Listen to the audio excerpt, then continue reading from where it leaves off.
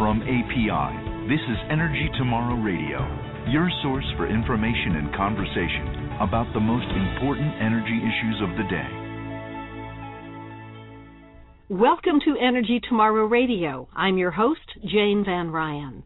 One of the biggest issues discussed during the presidential campaign was offshore drilling.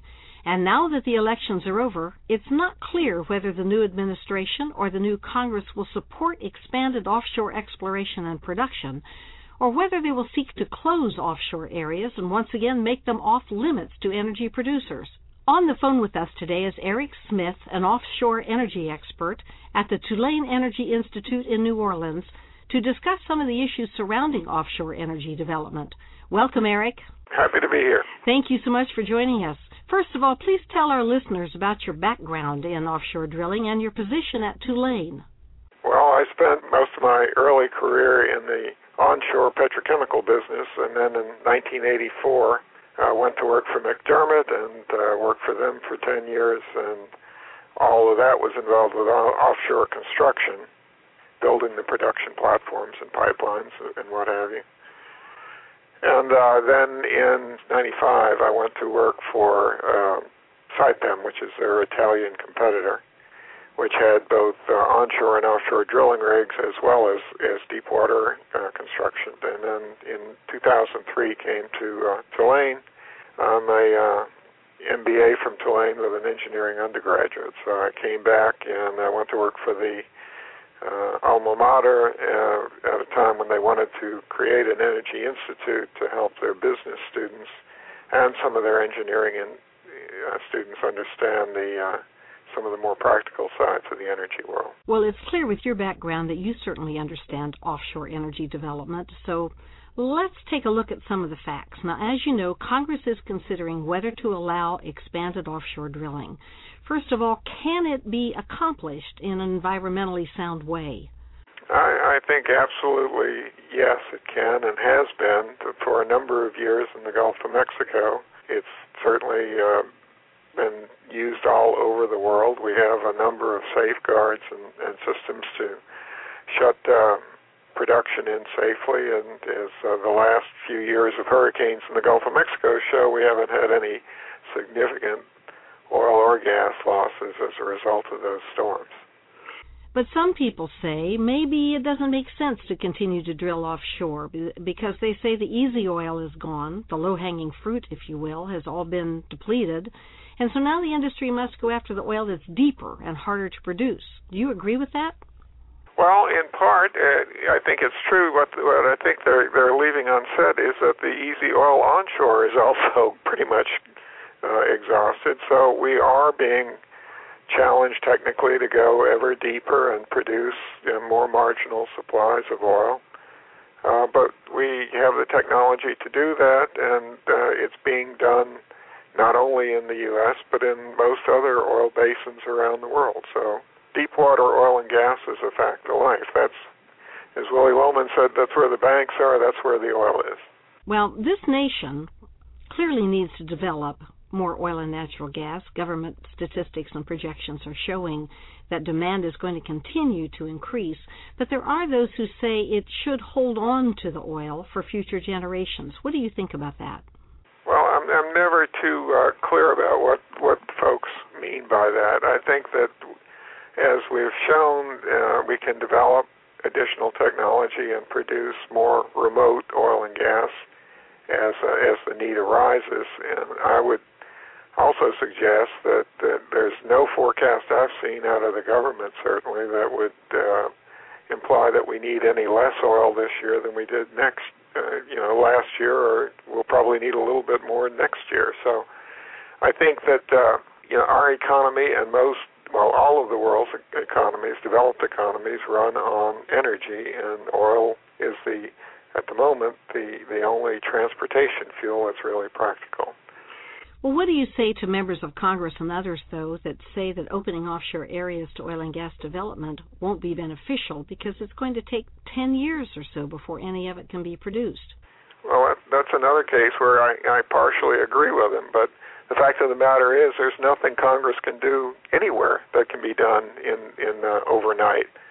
And in fact, if we concentrate on a couple of areas, like the eastern Gulf of Mexico and the southern portions of California, for example, where infrastructure already exists, we could have oil and gas in production a lot sooner than 10 years. I would be the first to agree, though, that if you want to drill off Chesapeake Bay, it's going to be more like the 10-year time frame before you could actually, monetize any of the oil and gas there. Can you explain more about the infrastructure and why it is that some areas would simply take so much longer? What's lacking in those frontier areas, if you will, that make it harder? Well, what makes it harder is we don't have all of the infrastructure that you see when you drive or fly along the Gulf Coast of the United States. We don't have fabrication yards and supply boat bases and pipelines infrastructure. We have 31,000 miles of pipe in the Gulf of Mexico alone. That doesn't exist if I'm off Baltimore. So let's assume that I go out and we arrange a lease, and I lease some property, and I go out and shoot seismic, and I can come up with a rig, and I drill for oil, and I find it. All of that's probably going to take 4 years. In Baltimore, it's not going to take quite that long in the Gulf of Mexico because of all of the stuff that's already there. And then I want to produce the oil and gas. There are no pipelines offshore Baltimore. I mean, there are no receiving terminals onshore. So I need to build the infrastructure that goes along with the offshore producing location before I can actually deliver oil to a refinery. And incidentally, there are precious few refineries in Maryland as well. So, that's what I mean by infrastructure. All of that stuff already exists along the Gulf Coast. It's a fairly easy step out to continue it over into the eastern Gulf. Areas like Pascagoula, Mississippi, for example, that can receive oil. And we have pipelines that are already out into portions of the eastern Gulf. So it's not like we have to start with a blank slate. In addition, then, to the eastern Gulf, what other areas, in your opinion, do you think would be the best prospects for domestic oil and gas?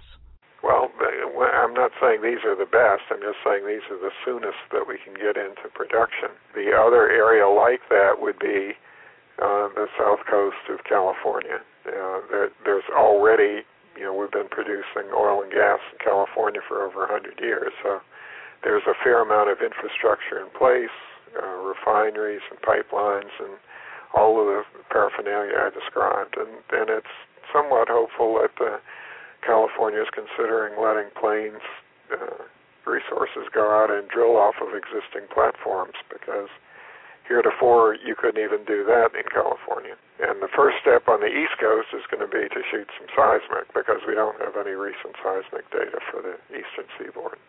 But in the meantime, there are plenty of people that say, rather than go after these new areas, why doesn't the energy industry just drill on the leases it already has? How do you respond to that? Well, that's a popular misconception.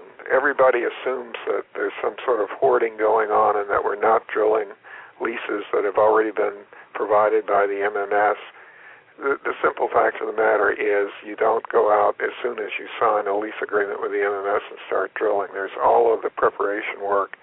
There's the shooting of the seismic, the interpreting of the seismic, the lining up of drilling equipment, the design of the well, the permitting of the wells. All of these things take time. And in fact, the MMS has rules that say if you lease a block and you don't drill it within a finite time frame, you do surrender the lease. So there's somehow this idea that people aren't drilling oil and gas leases that they already have. That's sort of gotten popularized in the media, and it's just not a fact. Anything that can be drilled economically is being drilled. Now, oil prices have fallen in recent weeks. Is that having an impact on oil drilling or on future oil drilling plans? The deep water oil projects that are done by people with deep pockets are going along just fine and won't be truncated. The story with natural gas is completely different. These tend to be the smaller companies which carry a lot more debt on their books. When you have a financial crisis and debt dries up, it tends to truncate their drilling programs, and you see people pulling back from their least prospective activities and concentrating what money they can raise on the properties that they think will produce the highest returns. And where you see that going on is typically in shallow water and onshore conventional natural gas deposits. Well, based on all of that, based on the fact that oil prices are lower now than they were, but planning goes on in the meantime, certainly having to do with oil projects, based on the technology that exists offshore, and the successful record in the Gulf, and all these other factors that we've talked about here today, what do you think the next administration or Congress should do? Should they encourage offshore production or make offshore areas off limits again? I think they should definitely encourage offshore production. We made a big deal about, in the Clinton administration, passing the Coastal Zone Management Act. There are several states right now who would like to drill off their coasts. There are no moratoria in place, and it seems to me that those states should be allowed to determine their own destiny as we go forward. I think it would be a tragedy if you, in the face of dire economic situation, decided to further penalize your economy by putting back in place these drilling moratorium, which, as far as I can see, have done nobody any good for their entire history. Eric Smith, thank you so much for joining us today on Energy Tomorrow Radio. Happy to do it. Thank you for joining us on Energy Tomorrow Radio, brought to you by the people of America's oil and natural gas industry. For more information about this podcast or to submit questions for future shows, visit energytomorrow.org. That's energytomorrow.org.